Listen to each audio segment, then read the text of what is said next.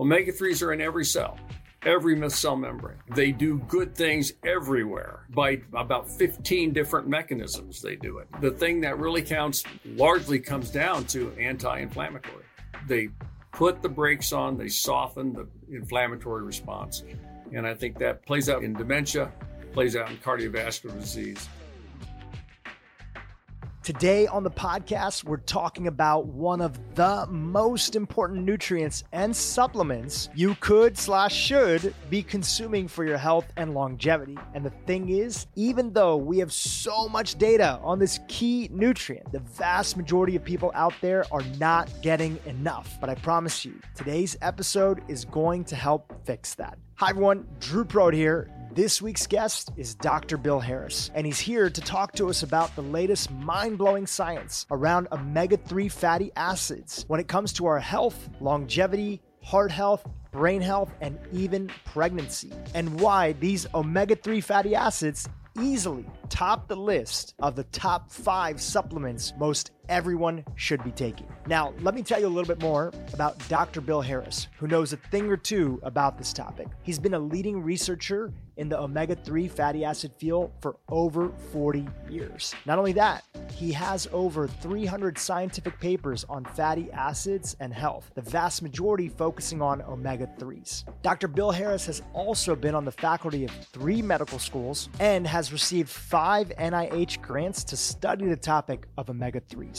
He is also the co-inventor of the Omega-3 Index and the founder of the testing company Omega Quant Analytics, which has had a massive impact on my health evolution. Dr. Bill Harris has been ranked among the top 2% of scientists worldwide based on the impact of his research, and I promise you, after he talks about the latest science on omega-3 fatty acids today, you're gonna get excited to make this nutrient and potentially a supplement a top priority in your life. Dr. Bill Harris, welcome to the podcast. You know, we were chatting, I was sharing that a lot of my listeners are very interested, and it's their goal to live to 100 and maybe beyond. But it's not just about lifespan, it's about health span. They want to be healthy along the way. And something mind-blowing that I've learned from following your work over the years is that getting enough omega-3s in our diet is a huge part of that. In fact, you've shared previously that people that have higher levels of omega-3s in their blood are less likely to die an earlier death. To me, that's mind-blowing. I'd love for you to expand on that. Sure. Great to be on your show. Thanks for the invitation. That particular finding, we were part of a large collaboration of a bunch of we call cohort studies. A cohort is just a group of people that gets recruited in a certain area, like in Boston or in London or whatever. And the investigators will draw blood samples at the beginning of the study, and then they just keep in touch with these people over the years to see how they do, what the diseases they develop. And then we look backwards and we look at omega-3 levels in the blood from when they started the study and see what the diseases happened, who died, who didn't die, things like that. So the paper you're talking about, we looked at omega-3 levels in something like 150,000 people, 18 different cohorts, and we put it all together and we looked at the people at the highest omega-3 levels, the highest 20% versus the lowest 20%.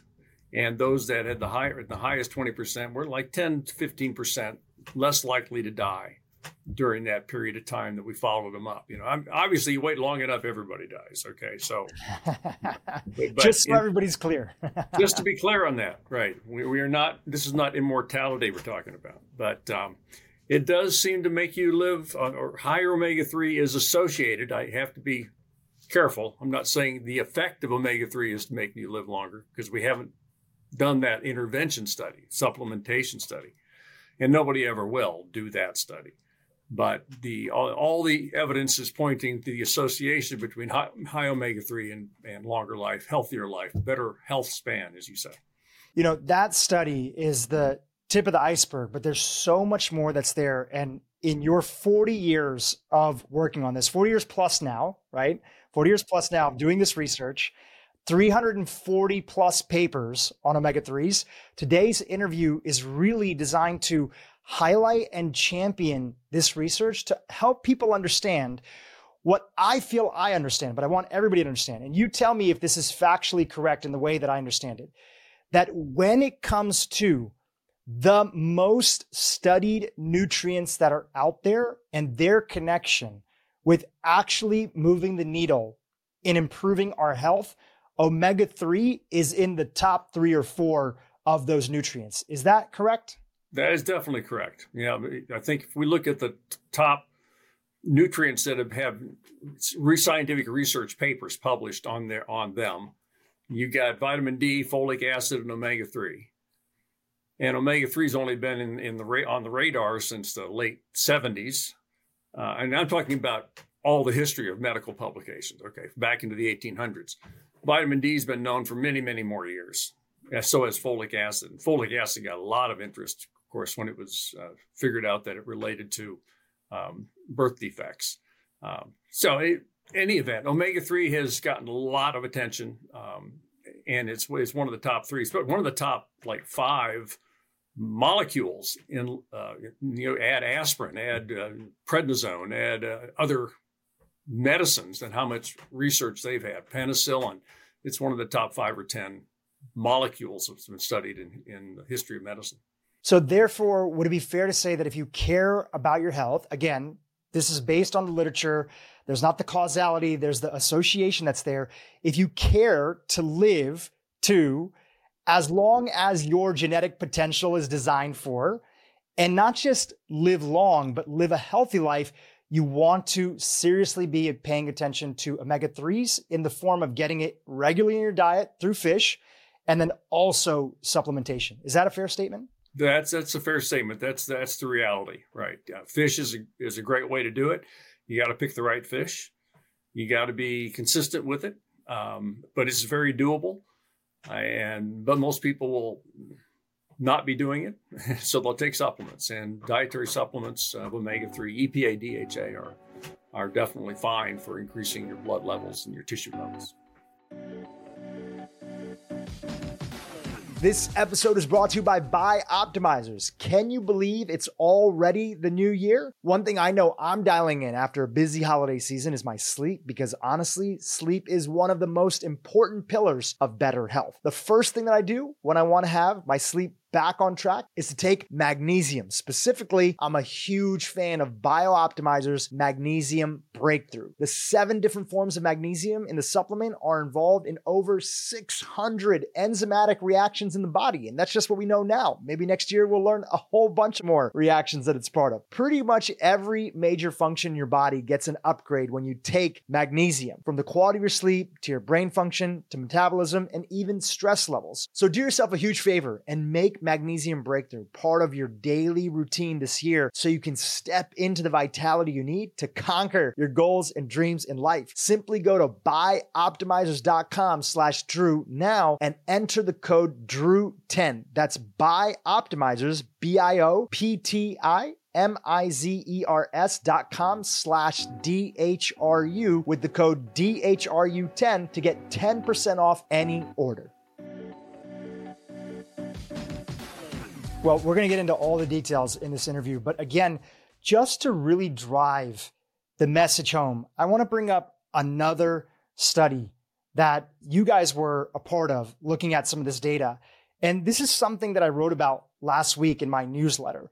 And when I was telling friends about this, their minds literally were blown because they could not imagine how this was possible. You're going to explain to us what might be going on. So I'm glad I'm sitting down.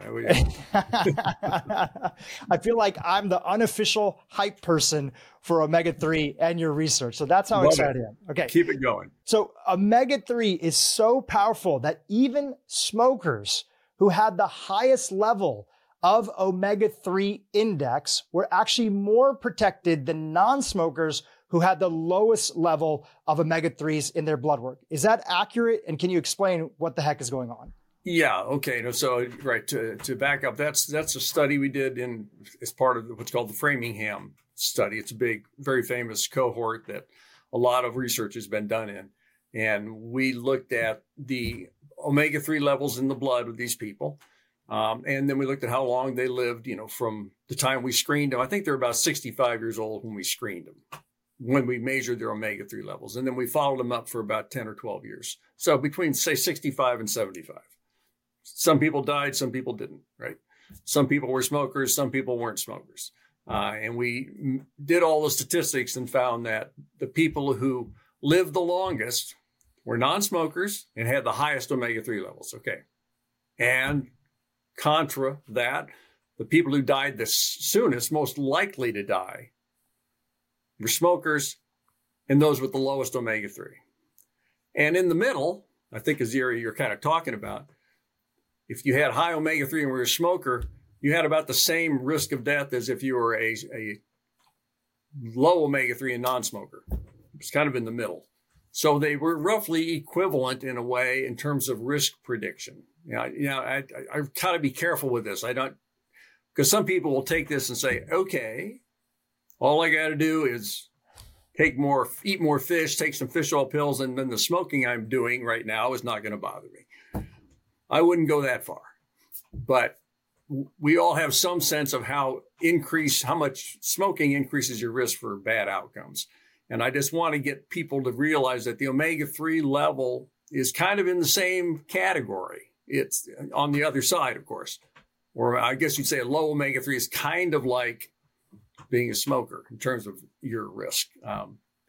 But fair enough. That's good way to explain it. That's fair enough. And, you're a researcher, you work with the team that's there, but you're also a human being. When you came across these findings, was there a party that was like, no freaking way? Is this the actual truth? Was there some party that literally, like, I keep on using the word mind blown, but this is actually where I feel it's so supposed to be used? Was your mind blown in these findings? It was. I mean, when I first saw that graph come back from our biostatistics people, and showed the lines, the death lines, so to speak, and showing that the omega-3s basically canceled out the smoking in terms of effect on. I was amazed too, but they said trust us, so I trust them. But it's a pretty cool finding. It's a pretty cool finding, and we're just beginning to peel back the layers of the onion of how powerful omega-3s are. Let's keep the train going a little bit. You sent me some fantastic studies, and I feel like a big part of my job as a podcast host, who's not an expert in health, but is trying to highlight the people who are, like yourself and your team, is that half of my job is just helping people understand the problem and the potential in the first place. Then we can talk about what to do about it, right? But if you don't get how bad the problem is, or if you don't understand the true potential, if I tell you, or you tell the audience rather, what to do, how much supplements to take, how much fish they should be eating, which we're going to be covering that, it comes in this year, you're excited about it for a day, excited about it for a month, you forget about it, and then people move on with their lives. That's why we're taking our time to really tease this out so that people understand. I want to talk about mental health and brain health for a second. I had mentioned to you that I owe so much to your work because growing up being vegetarian and then being vegan for a while and not realizing that I was significantly low in omega-3s, the light bulb moment that I had was doing an omega quant. There was a practitioner and a friend who said, hey, you've been vegan for a little while. Why don't we test you and see, or you could even order this test yourself, which I have the link below. People can go to Omega Quant website. And I did this and it came back, and there's this whole phrase that says, test, don't guess. And I was guessing that everything was good, but mentally I wasn't feeling as sharp. I was feeling a little bit of what I would call depressive episodes, even though I wasn't diagnosed. And my omega-3 levels came back significantly low. What do we know about omega-3s and depression or mood? Yeah. It's a great story. And I assume if you were a typical vegan, you were below our like 4% in that red zone. And that's not a good place to be. What do we know about omega-3 and depression and anxiety? And this is, there's been quite a bit of research in the area. and it's mixed. And part of the blessing, the mixed blessing of having so many studies done on omega-3 is that some of them turn out like you think they are. Some of them don't really find a relationship or an effect. Hardly ever is there a bad outcome, so to speak. So it's either positive or neutral. But in the area of depression, supplementation studies have shown some benefits on increasing or rather decreasing symptomatology of depression. Those studies can never be really very long. They're not years long, which is what you'd really want. For that kind of perspective, we look at blood levels as blood levels predicting risk for developing dementia depression. And those typically show higher levels of omega-3 associated with lower risk for developing depression. Okay, that makes sense too. There's been some evidence that EPA might be a little better for depression than DHA, the two long chain omega-3s in fish. So maybe we could get into that if you want to, but there's certainly a link. I mean, is the omega-3 supplementation going to do just as well as an antidepressant? Yeah, maybe not. But we're talking about nutrition here. We're not talking about, and usually it helps with the drug, taking them together. But there's strong evidence. Like you said, I'm a scientist, and I try not to get too emotionally excited or I don't want to speak beyond the data. So I see, because I'm aware of studies where they didn't see an effect of omega-3, and of course studies that do see an effect. So I have to be a little balanced. The thing is with omega-3, and this goes across all of our discussions, is they are completely safe. Completely safe. There is no downside to taking omega-3s, and there's lots and lots and lots of potential upsides. Some strongly confirmed, some strongly suggested. But when I always look at risk-benefit ratios to anything you do in life, if the risk is virtually zero and the benefit is potential and strong, I think it's a favorable ratio. So I go for it. Well, that's how I looked at it with myself, and seeing that my omega-3 index was so low, I thought, okay, let me start to include fish in my diet. Now, this is an N of 1 personal testimonial, but I try to be transparent with my audience about my own journey and also tell them that this is an anecdotal testimony, but I'm going to share it anyway. When I started eating fish and supplementing with fish oil, my brain, I felt, finally turned on after almost a couple years of it feeling progressively like I wasn't exactly like my cheerful, upbeat self. That's my own testimony. I have a few other friends that have gone through that. And I look forward to one day, more research that's available, whether it's through your group or you inspiring other people to work on this, where there might be more conclusive results that are there. Yeah. But like you said, what matters is what happens to you. And, Exactly. Right. And, people can try this and maybe they'll start eating fish and they don't feel any different. Okay. No harm, no foul. But the odds are it's going to make a difference. And it made a difference, particularly if you start really low like you did. What about Alzheimer's and dementia? Do we have any more data that shows a more protective impact on these two very scary diagnoses when it comes to omega-3s? Yeah, we do. And we just published a couple of weeks ago, maybe a large study looking at, again, what we typically do, omega-3 levels in the blood. DHA, I believe, was our primary focus on that one. And looked at risk for developing dementia or Alzheimer's disease. This was in a large group of people in England. And we found the same story we found in others have found too, people with the highest levels of omega-3 at the beginning of the study, which is typically when people in their 40s or 50s when these studies start. The risk for developing dementia is reduced. And nobody's going to prevent Alzheimer's disease. They're not going to prevent dementia. They're going to put it off until you die of something else. That's the best you can ever hope for. People talk about preventing the disease. It's not what they mean is delaying the disease. And that's what we all want to do. That's increasing your health span, right? And so the omega-3s are certainly strongly linked with a reduced risk for developing them. So since we have no treatment, whatever, for these debilitating conditions that we all know about and we all fear more than we fear heart attacks by and large, definitely take more omega-3 to help reduce your risk for that. That's a no-brainer. Pardon the pun. It's the best brainer that you could do. It's the best brainer. Best brainer. If you care about your brain health, there you go. Let's go to a few other areas inside of the body and things that people struggle with. High blood pressure is one of those things that so many people struggle with today. Yeah. And there's often advice that's given. Okay, you care about your blood pressure. The primary one that's shared with individuals, drinking a lot of water and making sure you're hydrated, and also not having too much salt in the diet and sodium in particular.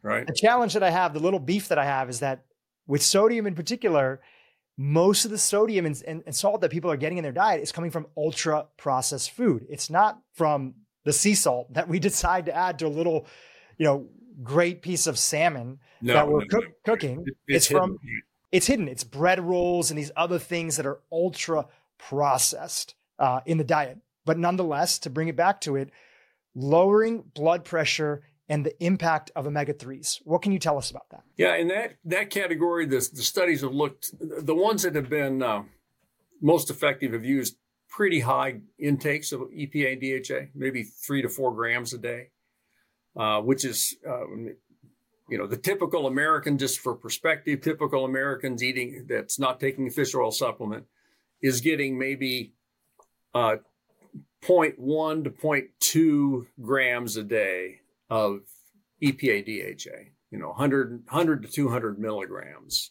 a day in their diet. And we're talking about doses here that I just mentioned for blood pressure in the 1,000 to 2,000 milligram a day, which is a very easy to get dose.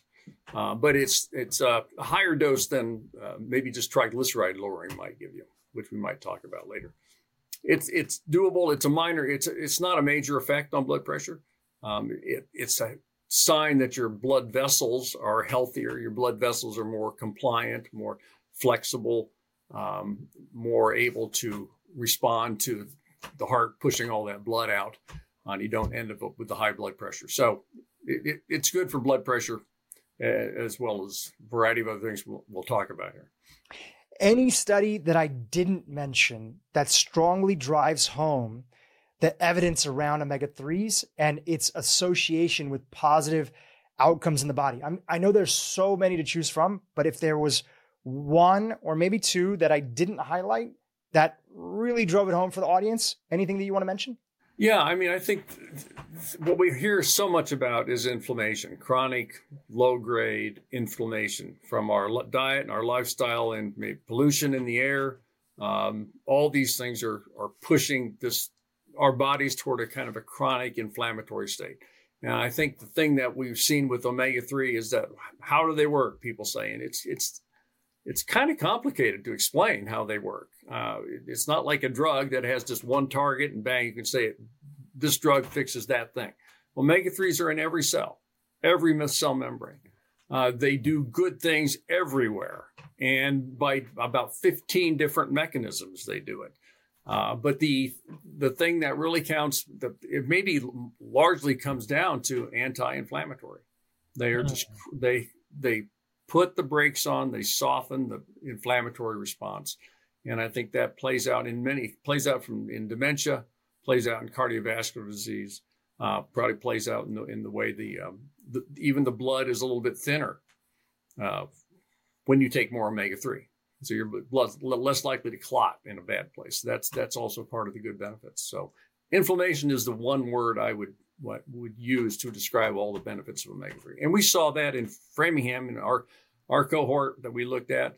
We looked at 10 different blood markers of inflammation. And we correlated those blood markers with the omega-3 level. And for every one of them, higher omega-3, lower inflammatory marker. It's just been shown so many times that there's no question about it anymore. give us a sense of how, and I know you don't like the word deficient because deficiency implies something incorrect, but give us a sense of how much this key nutrient is missing from our diets, especially here in North America. Yeah.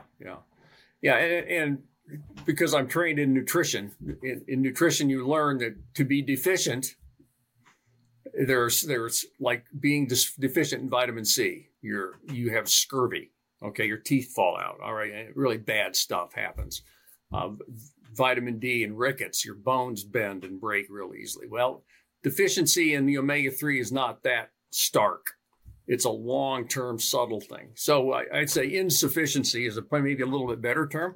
But in the United States, if we ask how many people or what percent are what I would call suboptimal. And optimal, I will say, is an omega-3 index, which we'll talk about, of over 8%. We're talking about 90 to 95% of people are not optimal. Are not optimal. They are, but to be not optimal is not necessarily to be deficient. It's to be suboptimal. You could be better, and you could be up in a zone that's protective. The average omega-3 level in America is roughly 5.5, maybe. If you throw it across, we're working on a project right now to kind of define the omega-3 index of every country in the world we can figure out. And Canada, United States, we're sort of in that intermediate zone where you're not awful, you're not all vegans, but you're not optimal like the Japanese are, where they're on average, they're 9 or 10% omega-3 index, which is great. So the vast majority of people on Western diets, not just Americans, people who do not eat fish every day, like some cultures do, Japan, South Korea, they have really high omega-3 index because they eat fish a lot. Was there ever a time here, specifically in North America, that you think we were in our more optimal range? If you look at dietary patterns, excluding out native populations, were we ever at a time where we would be at a much higher omega index? And part of that is asking, what have been the factors that have led to us having lower omega-3s on average in our diet? Is it just simply the absence of fish, or have we prioritized other things like ultra-processed foods that have crowded out a lot of the good things? This episode is brought to you by Momentous. Taking care of your brain is as important as taking care of your body. One of the easiest things that you can do to keep your brain healthy is to supplement your daily diet with high-quality EPA and DHA, which is something I've been doing for years. EPA and DHA are the most important types of omega-3 fatty acids. They support cardiovascular health, improve muscle and joint recovery, reduce exercise-induced inflammation, and help your body absorb key nutrients. They're also vital for your cognitive function and boosting the production of your brain's gray matter throughout your life. Unfortunately, not all omega-3s are created equal. Some fish oils are contaminated with pesticides and heavy metals. That's why I choose Momentous Omega-3 for purity, potency, and sustainability. Momentous Omega-3 is sourced from anchovies, sardines, and mackerel, which according to the FDA have some of the lowest mercury levels amongst commercial and shellfish. And their product undergoes regular NSF testing to ensure lead and mercury levels are undetectable, guaranteeing its safety. One serving of Momentous contains 800 milligrams of each EPA and DHA in an ideal 1-to-1 ratio and in a super high concentration of 90%. Momentous is such an incredible company. The products have been developed in collaboration with leading experts like Dr. Andrew Huberman and Dr. Andy Galpin. It's also used by 90% of the teams in the NFL and even the US military. Trust is really everything when it comes to supplements. Momentum uses third-party testing and independent certification, which means what's going on the label is exactly what's in the product. And now Momentous is available for you. If you're like me and you want to take supplements that are made and used by the best in the world, go to livemomentous.com and use the code DHRU for 20% off omega-3 and all of their best-in-class products. That's LIVEMOMENTOUS, livemomentous.com with the code DHRU, that's me, Drew, for 20% off today. Yeah, I think it's both and. I think you definitely the lack of fish in the diet, and historically there were certainly people on the coasts were much more dependent upon the food that comes right out of the sea because we didn't have refrigeration. We couldn't transport things around the country. You had to eat what was there, and there was a lot of fish on the coast. So I suppose, excuse me, that omega-3 levels, if we'd been able to measure them 100, 200 years ago, in coastal populations would have been higher, but not necessarily in South Dakota where I am. And I don't really know that we ever were, certainly as a country, high in omega-3. People have tried to raise concerns that omega-6 fatty acid intake has come up over the time. I don't think that's been a reason why we have low omega-3. And we can talk about omega-6 later if you'd like to. But at this point, again, if you don't eat fish very regularly, you're not going to have a high omega-3 level. It just doesn't happen. What's the relationship between omega-3s, triglycerides, and generally, these markers like triglycerides, HDL, LDL? How do you think about omega-3 and their influence on those?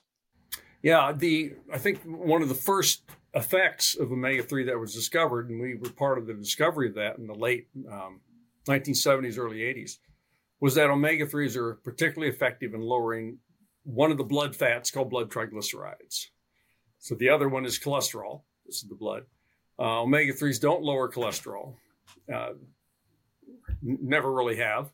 At least in the good, well-controlled studies, you don't see a lowering of cholesterol, but you will definitely see a lowering of triglycerides. And that's because the omega-3s will block the production of those molecules in the liver so they don't get sent out in the blood. So you reduce the levels. That's a good thing.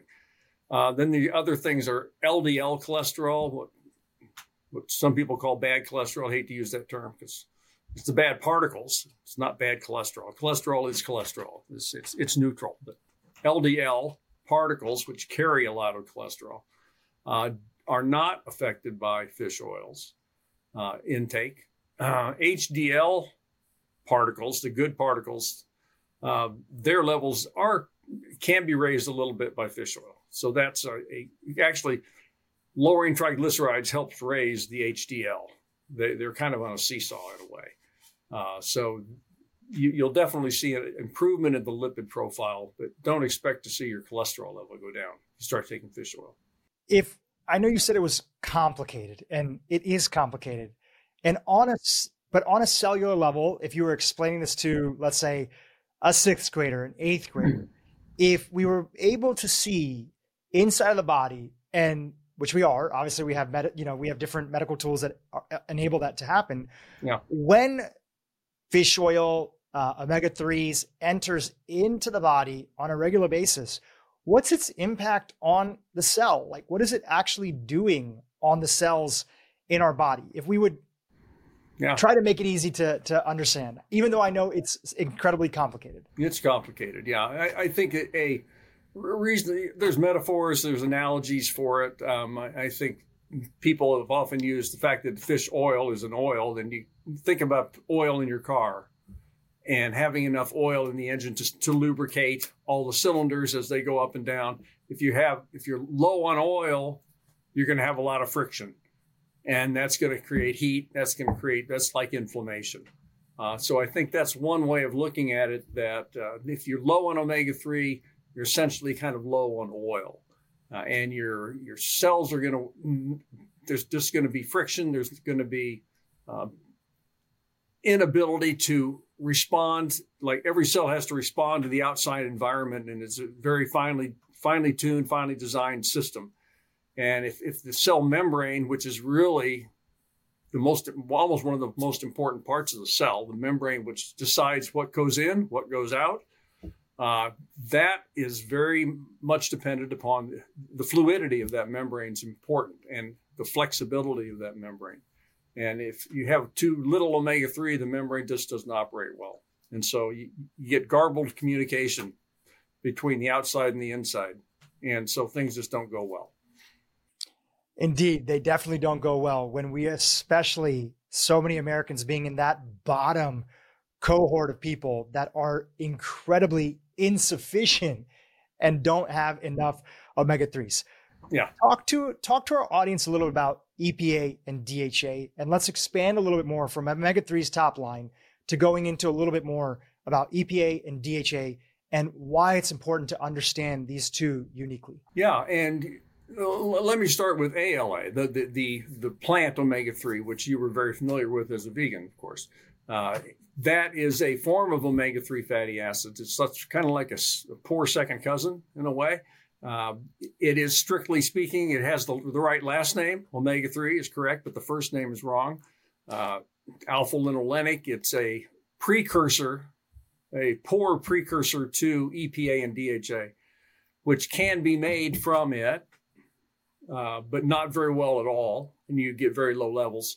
So to get EPA and DHA, which are the two that are in fish oils or in marine animals, they actually start in the oceans where they're made. To get those two, you really have to eat them preformed, meaning in seafoods. And great, you mentioned a few of them: salmon, mackerel, herring, sardines, anchovies. Albacore tuna is a good one as well. So those are all great sources of EPA and DHA. And EPA and DHA have different roles in the body. They're different chemical structures, very similar, but slightly different. And they are each one of them is made into other molecules by different enzyme systems in the body that have anti-inflammatory or other beneficial effects. I always think, I never recommend that people just take EPA or just take DHA, because they come together naturally in fish, always together. They're in fish oils, always together, unless you process it strongly just to remove one or the other. And I don't see any point in that. I think the smartest thing to do is get, roughly, 50-50, 40-60% EPA and DHA in the supplement. That's kind of the range that it's in fish. And so that's, I think, the best way to go. You touched on it a little bit, but I'd like to come back to it, because when I was vegan, one of the things that I would talk about with people, because I was just repeating what I had heard, is that I would tell people, well, there's plenty of animals that don't eat fish and they're able to be successful. Talk to us about why human beings in particular are really bad at converting ALA into the necessary molecules to be able to turn into the same impact that you get from fish or fish oil supplementation. Yeah, that's a great question. So deer and buffalo and parrots and all kinds of other animals don't eat fish, right? How do they live? And it's a reasonable question. And why is omega-3 so important for humans and apparently not for horses, which are, vegetarian, vegans? And tell you the truth, I never thought about that. It's a great question. And how you answer it, I think every animal is designed to, most all these animals we think about live in the natural environment in which they were designed to be. Humans are not. We can create our own food. We can transport our own food. Deer and ground squirrels don't do that. They're eating the natural environment. They're designed and built in such a way that they have their cells work given the food that they are set up to eat. But humans, we can avoid. We eat not just by necessity. We eat by taste. We eat by culture. And again, we can process foods in a way that no other animal can do. And so that has all, I think, led to humans needing or being low in this particular kind of food. You think about back to cavemen and what did they used to eat? A mixture of plant and animal for sure. But they were probably eating fish. I mean, you've got to, if you're going to have a civilization that grows up, you've got to be by water. You have to be by a river. if you're not on the coast. Even being on the coast is not very helpful because you can't drink seawater. You got to be by fresh water. And there's always fish in water. And so fish has been there ever since humans ever appeared on this planet. And they've been part of the diet. And I think the fact that we've got so out of balance now is just a function largely of what food industry can do and produce for our taste. And whatever tastes good, we go for. And if it's cheap, we go for it. So I know I'm dancing around your question because No, that's a great answer. No, that's a great answer. And I mean, really what I fundamentally hear you partially saying, and anybody that's read the work of Yuval Noah Harari and the book Sapiens understands that there was a concentrated period where the human brain exploded in size. And we were able to do things that our, certain relatively close ancestors in DNA, other species, were not able to do. We were able to tell stories. We were able to make tools. We were able to create civilization. And a big part of that, at least the going theory is, it was our ability to concentrate calories and not spend so much time digesting raw food all day and leaves and being able to get nutrients in concentrated forms. So if we want to maintain this ability of our human brain, we have to make sure that we did the things that most likely we evolutionary had access to. And it seems that fish was a big part of our diet prehistoric. I agree. Fish was a big part of our diet, right? And learning, nobody else can do fire. We can do fire. No other animal knows how to handle and use fire. And it's a huge deal. I mean, we would have no metallurgy. We would have no machinery if we couldn't figure out how to melt metals, smelt ores with fire. Never mind the cooking side of it too, which made some nutrients more accessible from foods that we would not otherwise derive the nutrients. So fire maker, it's a big deal. It's a huge deal.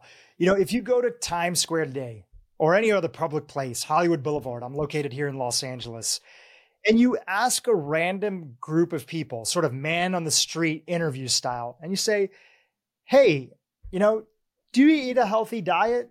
The average person comes back to you and is like, yeah, I try to be healthy, because everybody has a different definition of what healthy means to them.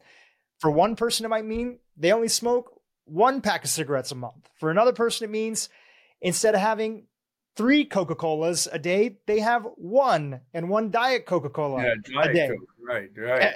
Everybody has a different definition. And I've seen the same thing goes with fish. And you've talked about this in your work. You have instrumentally talked about how important it is to both consider fish intake, and especially from the right fish, as well as supplementation. But let's talk about the fish and the dietary side of it. How much fish do we need to be eating if we want to be optimal, which is what my audience and I are looking for? Yeah, right. And the first question is what kind of fish before we talk about, because there is a wide variety of omega-3 richness or lack of richness in fish. On the low end of omega-3 in fish, you've got things like tilapia and cod and perch and bass and like a lot of lake fish. Shrimp, almost nothing there. Lobster, almost nothing. Because these are very, very low fat, protein rich types of animals, foods. And if there's very little fat, even if 50% of the fat is omega-3, which is not, if there's hardly any fat there, you don't really get much omega-3 when you eat a serving. So those kinds of fish don't count for when we think about telling people we mean oily fish. And when we say oily, it's always kind of an odd expression, but people hopefully will realize fish that are like salmon, like sardines, like mackerel, herrings, and anchovies. I don't know anybody who eats anchovies straight up, other than maybe on a Caesar salad or on a pizza. But anyway, anchovies are very rich in omega-3. One of the good sources of fish oil is anchovy. So there are certain kinds of fish that are very good, some kinds that are pointless, useless.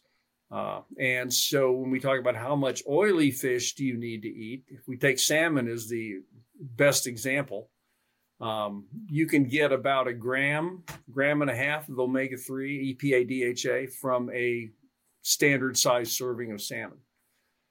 So that's a lot. So if you did that every day, if you ate salmon every day, then you would not need to take any supplements. Like they do in Japan, Korea, you were mentioning. Right, exactly, right. And not that they eat salmon every day, but they eat such a wide variety of different kinds of fish, including the rich oily fish, tunas, things like that. So 1 to 2 servings, one serving a day of those kind of things. People usually recommend, like the American Heart Association, 2 oily fish servings a week. I don't think that's enough. That's better than most people can do or do, but it's not enough, which is why I think we need supplements. We did a study, I think you may be referring to it, looking at the omega-3 index in like 3,000 people that sent in blood tests to our laboratory for analysis. And we asked them, do you take a fish oil supplement? Yes, no. How often do you eat oily fish as a main course? So those are pretty rough questions. I mean, not very precise, but they're not bad. And we found that the only group of people that had a average omega-3 index at 8%, which is we think our target, are people that reported 3 times a week eating oily fish and taking supplements. So that's a ballpark idea of what you got to do to achieve a optimal omega-3 index. It can be done all with supplements. It can be done all with fish. I like to see the mix myself, and that's what we observed. Now, before we get into supplementation do's and don'ts and all the things that you've learned around that, I want to just take a moment here to talk about testing. I shared that in my story, I was seeking out and I was open to testing because I didn't feel good. And I've found personally that most people in my life that are serious about getting their omega-3s in the optimal zone are often individuals that have at least gotten a baseline, because we can all guess and think we know how much fish we're eating. But then when you get back blood work and a report and it shows you where you're at, it's a light bulb moment that goes off. And another part of that there is that it's not just about, and you've highlighted this in your work so often, I've heard you say this on other people's podcasts multiple times. It's not about for one day, 1 week, 1 month, getting our omega-3s in the optimal zone. It's getting them in, or as close as we can to the optimal zone, and keeping them there, ideally over the course of our lifetime. Right. That's where the most protective aspects come from having omega-3s in our diet. So talk to us about testing and some of the work that you guys have done to make this more accessible. How do you get a test? And when you get that report back, what shows up on that report? Sure. The test that we developed about 20 years ago now, it's called the Omega-3 Index. It's a blood test. It reports the amount of EPA and DHA that are in the membranes of your red blood cells that circulate in your blood. Of course, about half of your blood is water, plasma, and about the other half is red blood cells. So it's very easy to get samples of red blood cells. And the red cell is an example of, it's kind of a surrogate for the other cells in your body that you can't get a sample of. So we like to measure red cell omega-3. We proposed back in 2004, and we still believe today, that a EPA DHA content of 8%, 8 to 12% approximately. Very few people have anything higher. That range is the optimal range for the omega-3 index. Most people are, like I said earlier, 95% of people are below that 8% in America. But we think it's an achievable target. It's a safe target. You can do it with supplements. You can do it with fish. So 8% is the target. The way we do the test, we analyze blood for some clinics, doctors' offices, and they send us blood tubes. and we isolate the red blood cells themselves and analyze them. But most of the time we use the dried blood spot method, where we send a little kit to your home and you open it up, and you've been through this. Clean your finger, poke your finger with a little lancet, get a drop of blood, put it on a card, and put it in the mail and send it back to us, and we send you a result. And in that result, we'll tell you what your omega-3 index is on kind of, a standard red, green, yellow scale everybody uses. And we'll give you some suggestions exactly. So if your omega-3 index is, say, at 5%, which is pretty typical, we have a calculator on our website that you can link to and put in your 5% index, and then it will tell you how much omega-3 EPA DHA you probably should try to eat additionally, how much you should increase if you want to get up to 8%. And that's data we've got from other studies that we've reduced to an equation that says most people who are at 5% need about another 1,000 milligrams a day of EPA and DHA to get average 8%. That's a good place to start. So that's part of the report that you get back from OmegaQuant, our lab. There are other levels of testing. I think, to me, that's the most important test to get, is the omega-3 index. That's the basic. That's the cheapest thing that we offer, which is around $50 for that test.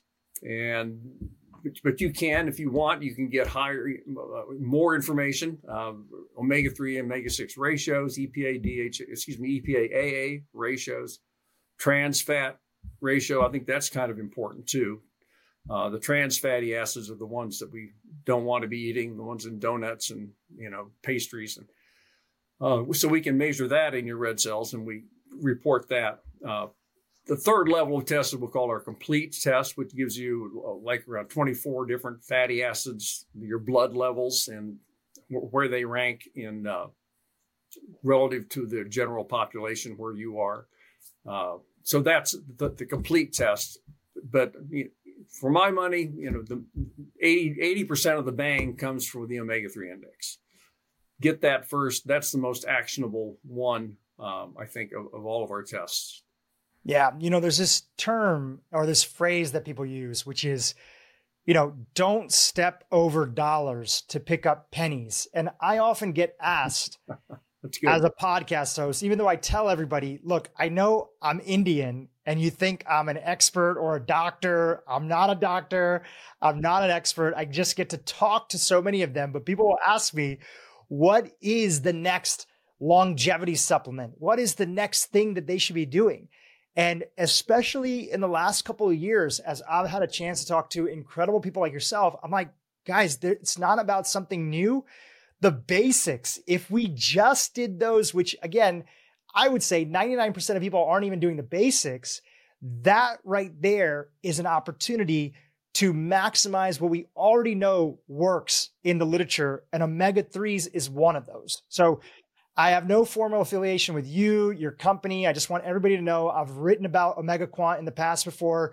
I'm not an affiliate. I'm not anything. I'm just such a big fan because it made a difference in my journey. And the more that I've learned, it's about, as a friend of mine, Max Lugavere, says, you want to major in the majors and you don't want to major in the minors. There's 1,000 things that we could all be doing for our health, but why not double down on the ones that we know can significantly move the needle forward?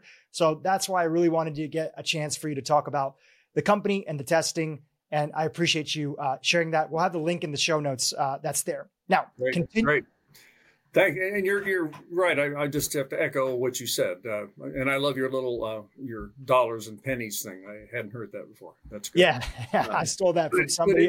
It's so easy to get distracted by a million little supplements if you look at the big things, exercise is a huge thing. Huge. And people won't do that. Why bother with all the other stuff if you won't even move? Just move. That's half the battle. Eat less, move more, and that solves so many of our problems. And take more omega-3. Yes, definitely. And I want to say I have empathy for people who are focused on minor things. I was definitely one of those people. When you get into the world of health and you're not trained and you don't have a background like you and your team do, where you really know how to go through the nuances of the literature and speak with authority, it's easy to get excited about random things that you think will make a difference and that might help other people. And sure, they might have helped you, but that doesn't mean that it's going to be across the board the biggest thing that moves the needle forward for other people. So I want to go on record that I've gotten things wrong in the past, that I've majored in minor things, and I'm working on recorrecting that and taking my audience along with me. One of those ones has been exercise. I've been on a strength training journey over the last 2 years since I turned 40, and realizing that I was under muscled, and how muscle is so protective for all aspects of our health, including helping me to improve my metabolic health. So I got it wrong. I have empathy for other people who, got it wrong in the past. I did the best that I knew how, and I'm working on correcting that by having people like you on my platform. So thank you. That's great. That's great. And it's great advice. Good for you. So I want to continue down this story because we talked about the dietary side. We talked about testing. Let's talk about supplementation. But first, again, because I was an individual and I have no problem with people being vegetarian, vegan. I have many of my family members, many of my friends. But one of the comments that I often hear from my vegan friends around fish oil is, oh, it's all good. I don't need to get an omega-3 test done, or I don't need to be taking fish oil. I'm taking an algae-based oil. Do these algae-based fish products move the needle forward? I actually don't know the answer to that. So I'd love for you to chime in. Yeah, they do. If it's an algae-based EPA and DHA, again, I kind of mentioned that the omega-3s are born in the ocean. And they're born inside the cell, inside the bodies of these single-celled, what we'll call plankton, zooplankton, phytoplankton, just tiny, tiny little organisms that will take sunlight and sugar and make fatty acids, make omega-3s. And then they form the basis of the food chain. So some companies years ago figured out which specific species of these little we're not talking about seaweed here. Microalgae is not seaweed. Microalgae is something you don't eat, but they can be grown in a big vat.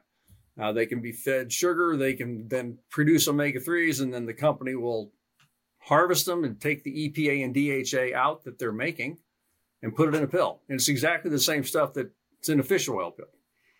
So I don't have a problem with that. What I have a problem with is people taking alpha-linolenic acid from flaxseed oil or chia seed oil or things like that, and thinking that they're getting the good omega-3s when they're not.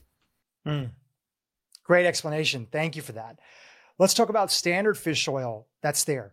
What are some of the do's and don'ts when it comes to choosing the right fish oil? And then if you could remind us again about dosage that generally is regarded as safe for people. I mean, the whole thing is safe, but generally is some dosage that's going to help most listeners of this podcast start moving in the right direction, even if they didn't test necessarily.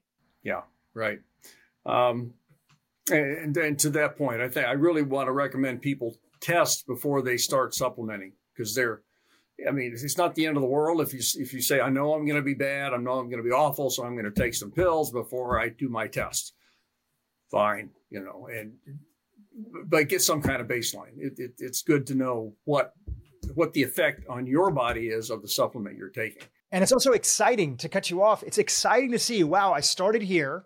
Yeah. And then in a period of time, which is going to be my question after you answer this, I got to here. That's empowering. It's empowering to know that you have agency on your health, and that with focus, you can make a huge difference in something that's so key for our health. So let's start with, first is $50, right? Everybody can scrounge up $50 for the most part. We can deprioritize things. We can not eat out one night, and why not dedicate this to your health? So $50. The test that I think I did was $100. We included a little bit more information, or $99, right around there. Either one is a great option to get started on. So testing, and you'll get the recommendations that are there. And now let's get into the do's and don'ts around fish oil supplementation. Sure. So first of all, there are several forms. Obviously, you walk into a drugstore, a Walmart, a Costco, whatever, and you're going to see lots of different types of omega-3. And it's very confusing to people. I think the most important thing is to look at the label and buy the product that's got, well, I would say the most EPA and DHA per capsule.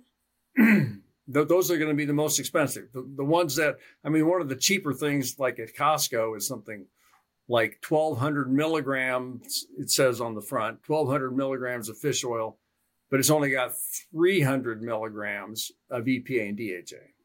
So it's only 25% of that pill is omega-3. The other 75% is not omega-3. It's just other regular fats. That's a cheap product because you aren't getting much omega-3. It doesn't take much concentration to do that. I mean, it's not bad. It's better than nothing, obviously. But the ones I look for are the ones that are typically in a triglyceride form as opposed to what's called an ethyl ester form. And ethyl ester is the form that most of the omega-3 drugs are in. And they do that just so they can concentrate the omega-3s in a pill. But you don't need to do it that way.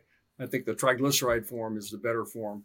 Another good form is what we'll call krill oil, which is a phospholipid form, another natural lipid. And so that's a great source of omega-3 as well. But look for the amount, you want to get, if you're going to aim for, say, 1,000 milligrams a day, find a pill that maybe gives you 500 milligram per capsule. So you can take 2 pills a day and you're going to get 1,000. If you're going to get something that's only got 300 milligrams, you're taking, 3 to 4 pills a day. And the more pills you have to take, the less likely you are to take them. So those are some of the do's and don'ts. You don't need to refrigerate fish oil. You don't need to freeze it. Freezing it is not going to make a burp go away or prevent a fishy burp. Taking it with food helps reduce that. It's always good to take omega-3s with food because you get all those digestive juices flowing from the food. Then it helps with the absorption of the omega-3 fatty acids. So that's always a good idea. If you're taking an ethyl ester, you absolutely have to take it with food. The triglycerides or phospholipid is not so critical, but it's always a good idea. What other do's and don'ts? Don't chew them, okay? That's always a bad idea. Let me ask you a question. Yeah. A few follow-up questions on this. Number one is, in a global supply chain, in major categories of food, I've written about this. Olive oil is a prime example. This has happened in honey. Naturally, as many different countries and different manufacturers get into the production of something, especially something that would be considered a premium product, there can be a degradation in sourcing and even sometimes fraud that might be coming into play. We know this is pretty well documented with olive oil. A huge percentage of the world's olive oil is cut with vegetable oil or mislabeled or deodorized agents or other things in low quality oil. And it's not necessarily extra virgin. And there's a bunch of guidelines that are out there on how to find high quality olive oil to maximize the benefits. Is any of that at all, the themes of that, is that at all an issue in the world of fish oil that you've seen in your experience? Not as much as what you're describing for olive oil. It's harder to do that with fish oils. And they're, when people do surveys, they walk into a big superstore and buy 10 different bottles of fish oil. And then they go home they don't go home. They go to their lab and analyze it for omega-3 content. And they look at, oxidation products, things like that are mercury. And by the way, you won't find mercury in any fish oil pill. Mercury, if it's there at all in the fish, and that's pretty rare actually, it's going to go away when they separate the oil from the water in the flesh. So the oil can't have any mercury in it. But anyway, people will measure omega-3 content in different fish oil types, and then they'll write a paper on it and say, X% of these met their label claim. And most of the time, they're pretty close to their label claim. They're not far off. There's always variability batch to batch. Rarely does anybody have any of the oxidation products, breakdown products. If they do find it, that's what makes news.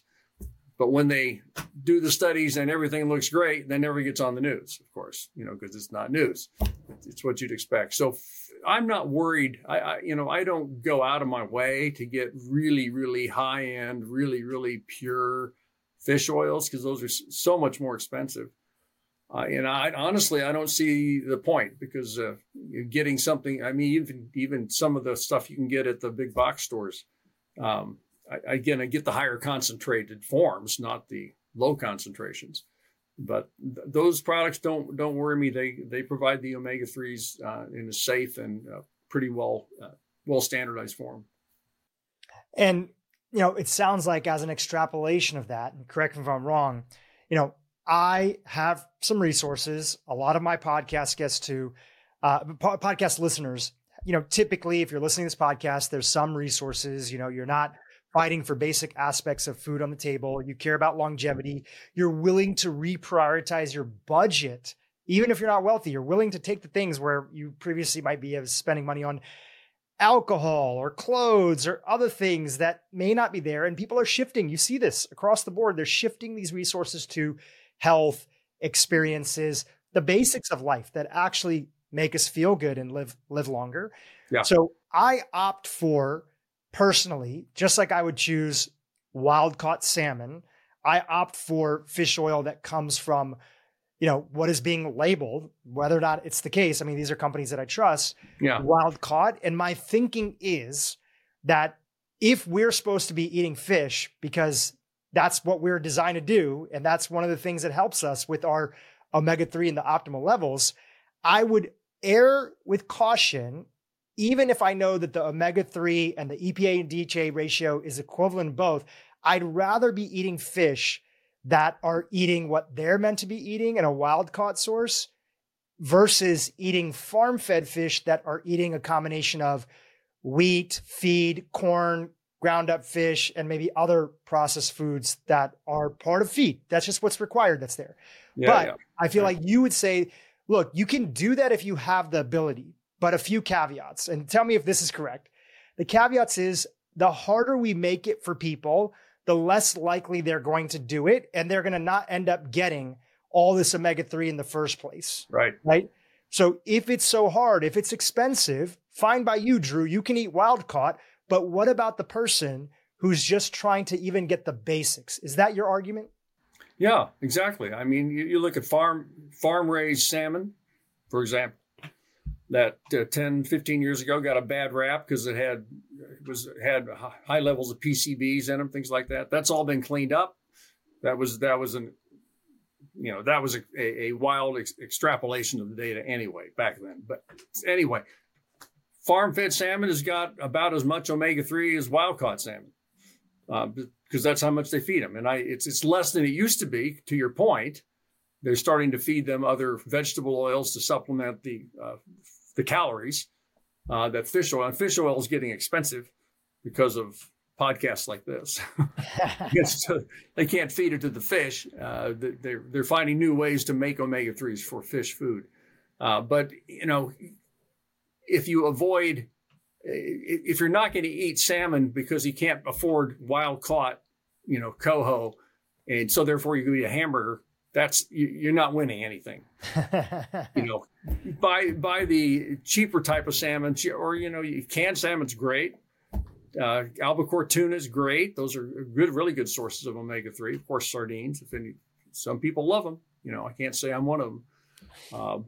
But yeah, I think you gotta be smart about it, and don't let a little bit of a downside here stop you from doing the right thing. I mean, that really plays out, I think, and you haven't asked about pregnancy and omega-3 and mercury and all that, but the FDA did a huge disservice to American women by telling them to not eat more than like 12 ounces of fish because they're worried about the mercury. And that has driven so many pregnant women, away from eating any fish at all, which to their detriment, because the DHA is really important for baby's development. They're so afraid of a whisper of mercury in a fish that they will avoid all the benefits just because they're afraid of that. I mean, we published a paper last year looking at the relationship between cognitive outcomes in babies and kids and fish intake. And regardless of the mercury in the fish, high or low, made no difference. The more fish you ate, the higher your IQ in the kid. And, you know, I'm not standing on a soapbox, but I feel like it.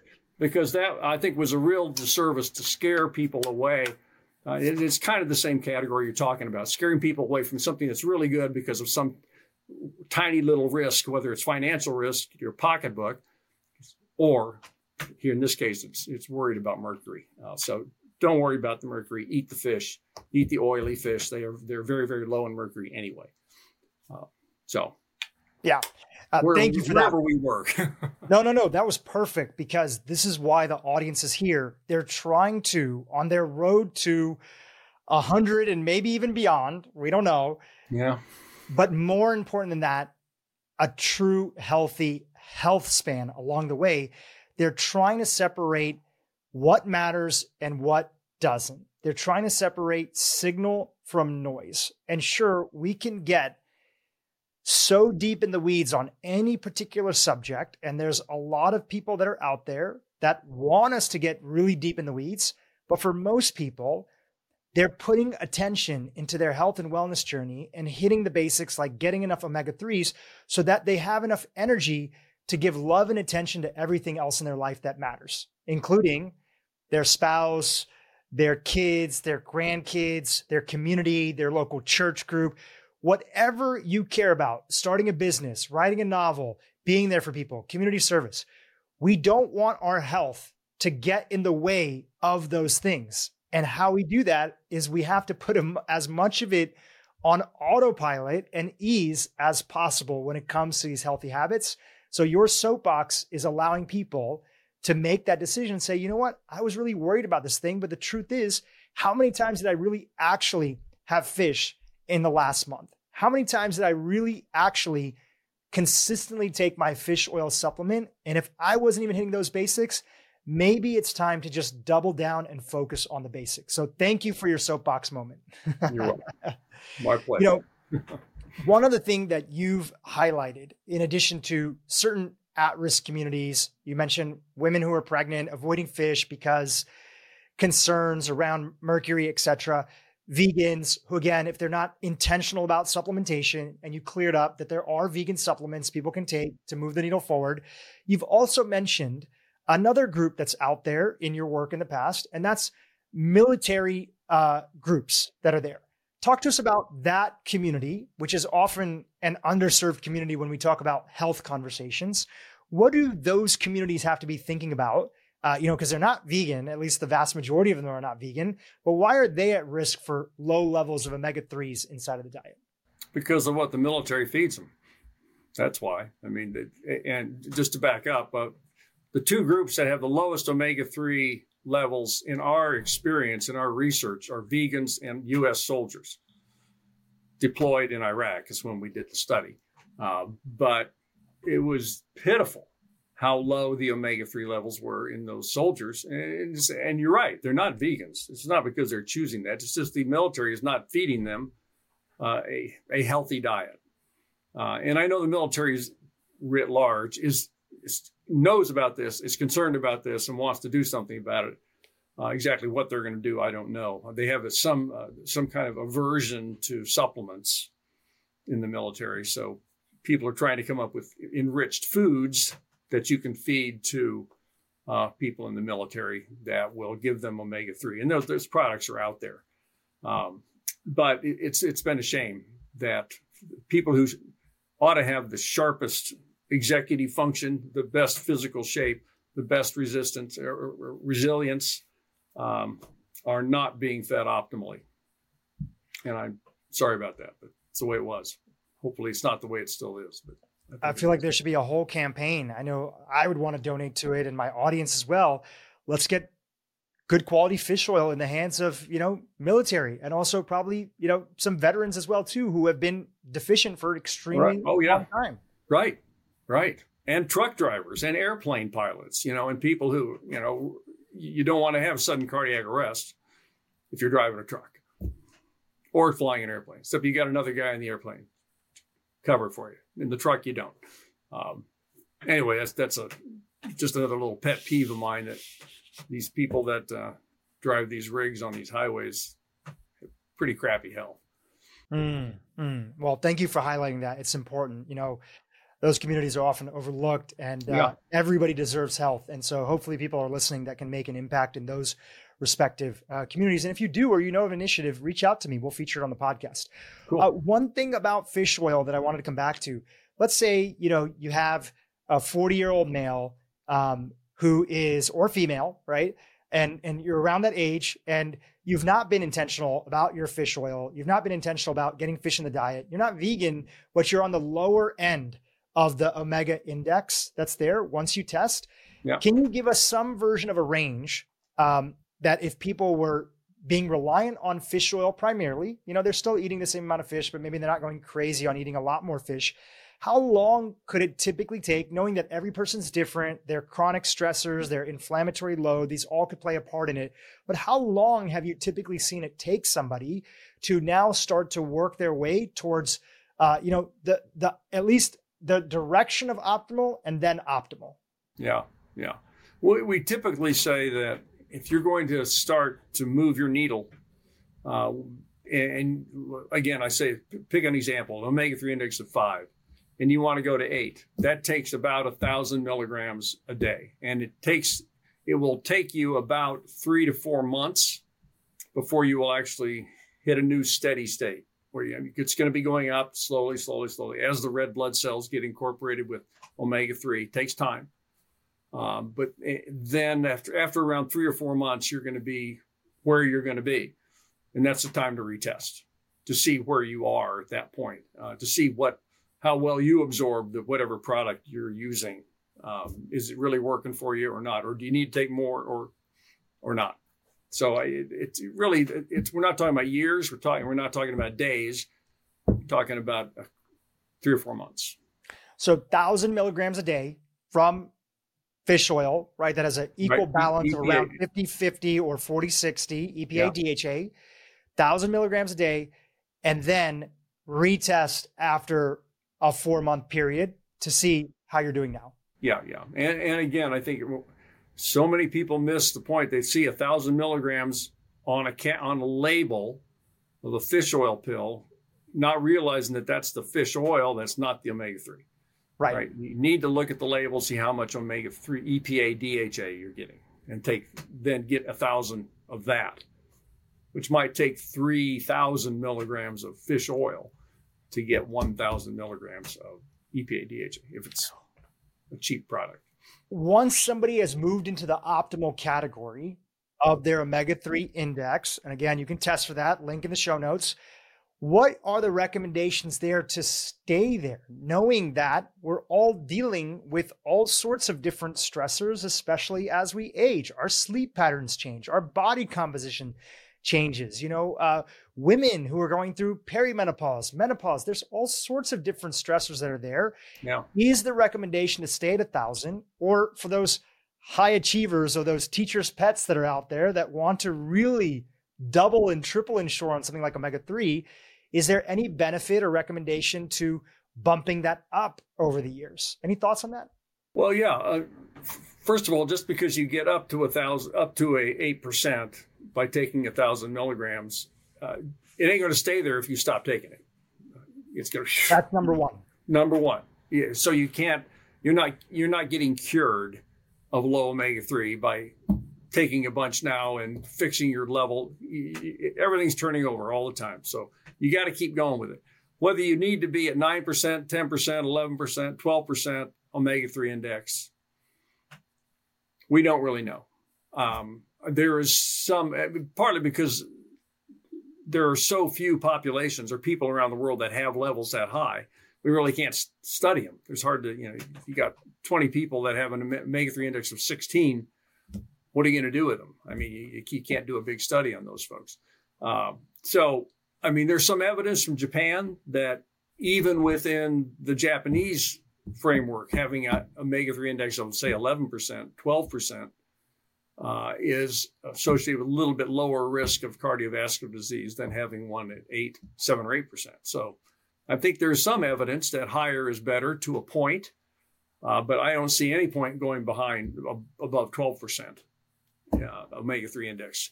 So anywhere 8 to 12, I think would be great. Back to your point, let's just get up to 8 first. That would be great. If you can do that and maintain it, that's spectacular. If you want to be in the top 1%, then you can push it if you want to. But I'm not going to guarantee you're going to get any more additional benefit above the 8%. This might be an annoying question to you, and you could say skip, and I'll cut it out of the podcast. Do you share at all where you stand on the index? And do you share it all? Because I'm sure people ask you, how much fish oil do you take on a daily basis? In addition to the fish you eat? Yeah, my omega-3 index, the last time I measured, is around 10%, kind of in that zone. We use my blood here at the laboratory to, we always run a high and a low control blood of omega-3. So mine is the high, and I got to keep it high, just for the business to keep going. It's good.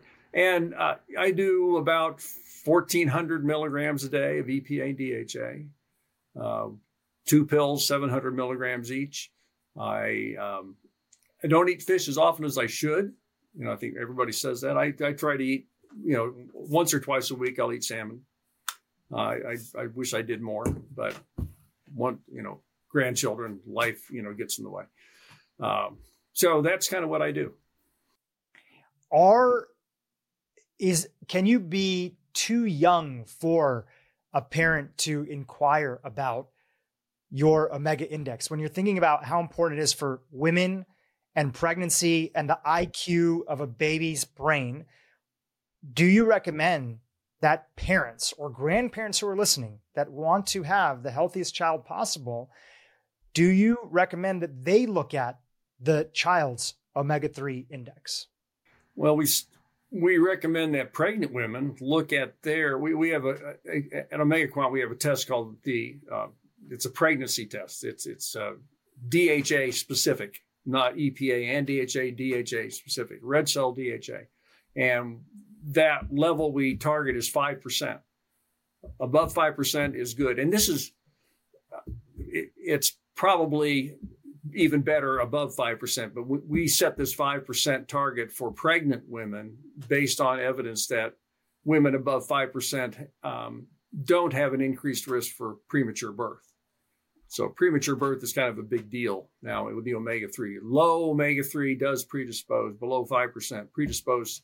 It's no guarantee by any means, but they're higher risk for premature birth under that 5%. So that's pregnant women. Babies, children, not much experience there. People have not done many studies to where that would inform you as to what's the optimal level of omega-3 index for a 5-year-old. I don't know.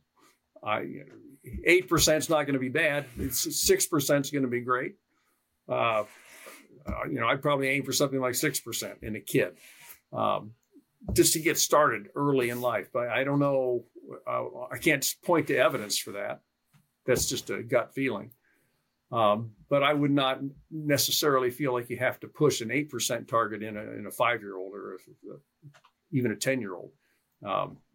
But if you can get them used to either eating fish optimally or taking supplements, it's going to be better for them in the long run.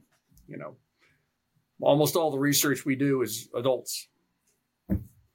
And so that's where we have our experience. Bill, I mentioned at the beginning of the podcast, as we're winding down here, 40 plus years of research in this area, an entire company that you've built that has really highlighted and put the importance of omega-3s on the map, 340 plus papers on omega-3s. I've heard you say in a previous interview that you're really doing your best to try to get the medical community to wake up to this.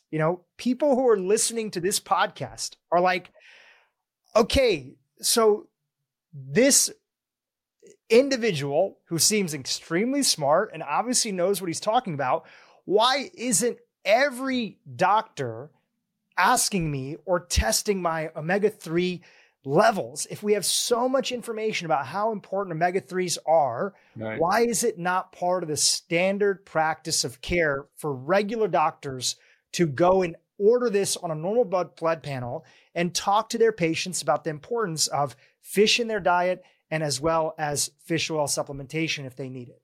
Yeah, that's a persistent goal of mine and a persistent frustration of mine. And I sense it in your voice as well.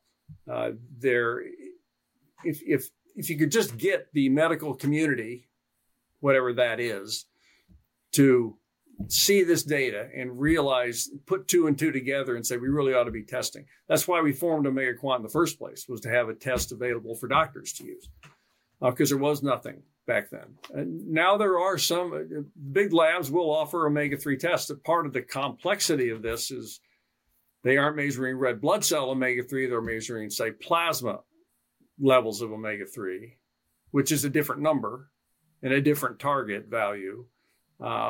And it gets confusing for doctors if there's 2 or 3 different ways of expressing the omega-3 status, and they don't know which one is the right one. And they say, oh, just eat a healthy diet, and take these pills, or take these drugs, right?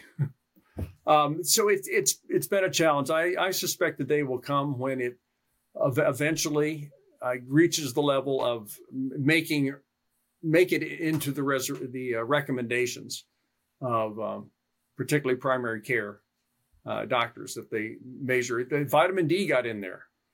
Vitamin D is measured commonly, and it's not because we're worried about rickets. It's because there was so much noise about it, and there was an easy test with one answer, not 4 different ways of expressing like vitamin D levels. With omega-3s, there are multiple ways of expressing it, and it's confusing. So that's a strike against us, I'm afraid. We like the red blood cell based metric. We think it's the most stable, steady, long-term measure compared to plasma. But even if you go to a doctor, some of your labs, like the big LabCorp, Quest, they will do omega-3 testing, but it'll be in a plasma and you get a different number. But that's better than nothing. And it's a step in the right direction. But I am frustrated that we can't get a uniform endorsement for omega-3 testing in the medical community. Well, it's through the work and effort. Anybody who studies even a little bit of history, especially the history of medicine and the major advancements, they know that so much of what has kept us healthy today that is now taken for granted came from years, decades, sometimes centuries of researchers continuing to do the work and sounding the alarm. You mentioned trans fats earlier.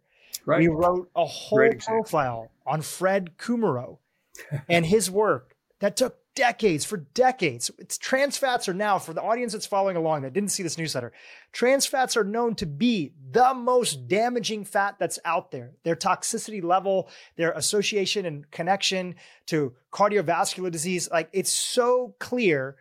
And we had the literature, the larger collective, the researchers that were doing it. And it took years for the FDA, for people to pay attention and finally outlawed. And even now still there's workarounds and ways to kind of get hidden trans fats that are there. Right. And I see you, Bill, as somebody, you and your team, as being those individuals that are fighting to make sure that this is no longer something that people have to hear about on some random podcast that's out there, but it's something that's baked into their medical care. And to that, our entire country and the world really owes you, and me on a personal level, owe you a huge debt of service. So thank you for your work. You're kind. I appreciate it. And thanks for this chat. It's been a lot of fun. Bill, where can people go to continue to follow you and your work, and also your daughter's work too, right? It's a family business as well. Is that understood? Yeah, she's a PhD in nutrition like I am, and she's very involved with the kind of early life, pregnancy, early development stuff. So yeah, it's been a lot of fun having her on board. Stay in touch with omegaquant.com, or I've started a research organization called the Fatty Acid Research Institute. Pretty clever name. And FARI, F-A-R-I. People can find stuff about me there too. I'm bad at the standard social media stuff these days. I don't know. Just haven't gotten into it. Posting every other day is something I'm doing. But anyway, those two websites, Bill at Omega Quant is my email. People want to contact me. That's fine. Happy to respond to questions. Do it all the time. So anyway, that's kind of how you contact me. Well, Dr. Bill Harris, thank you again. Thank you for your work. Thank you for making a difference in my life. We'll have a link to all those items you mentioned in the show notes. Please, audience, go get tested. If you care about longevity, this is one of the things that's going to help you move the needle forward. It did for me. And thank you again, Dr. Bill Harris, for being on the podcast. Thank you, Drew. Enjoyed it a lot. Best of luck.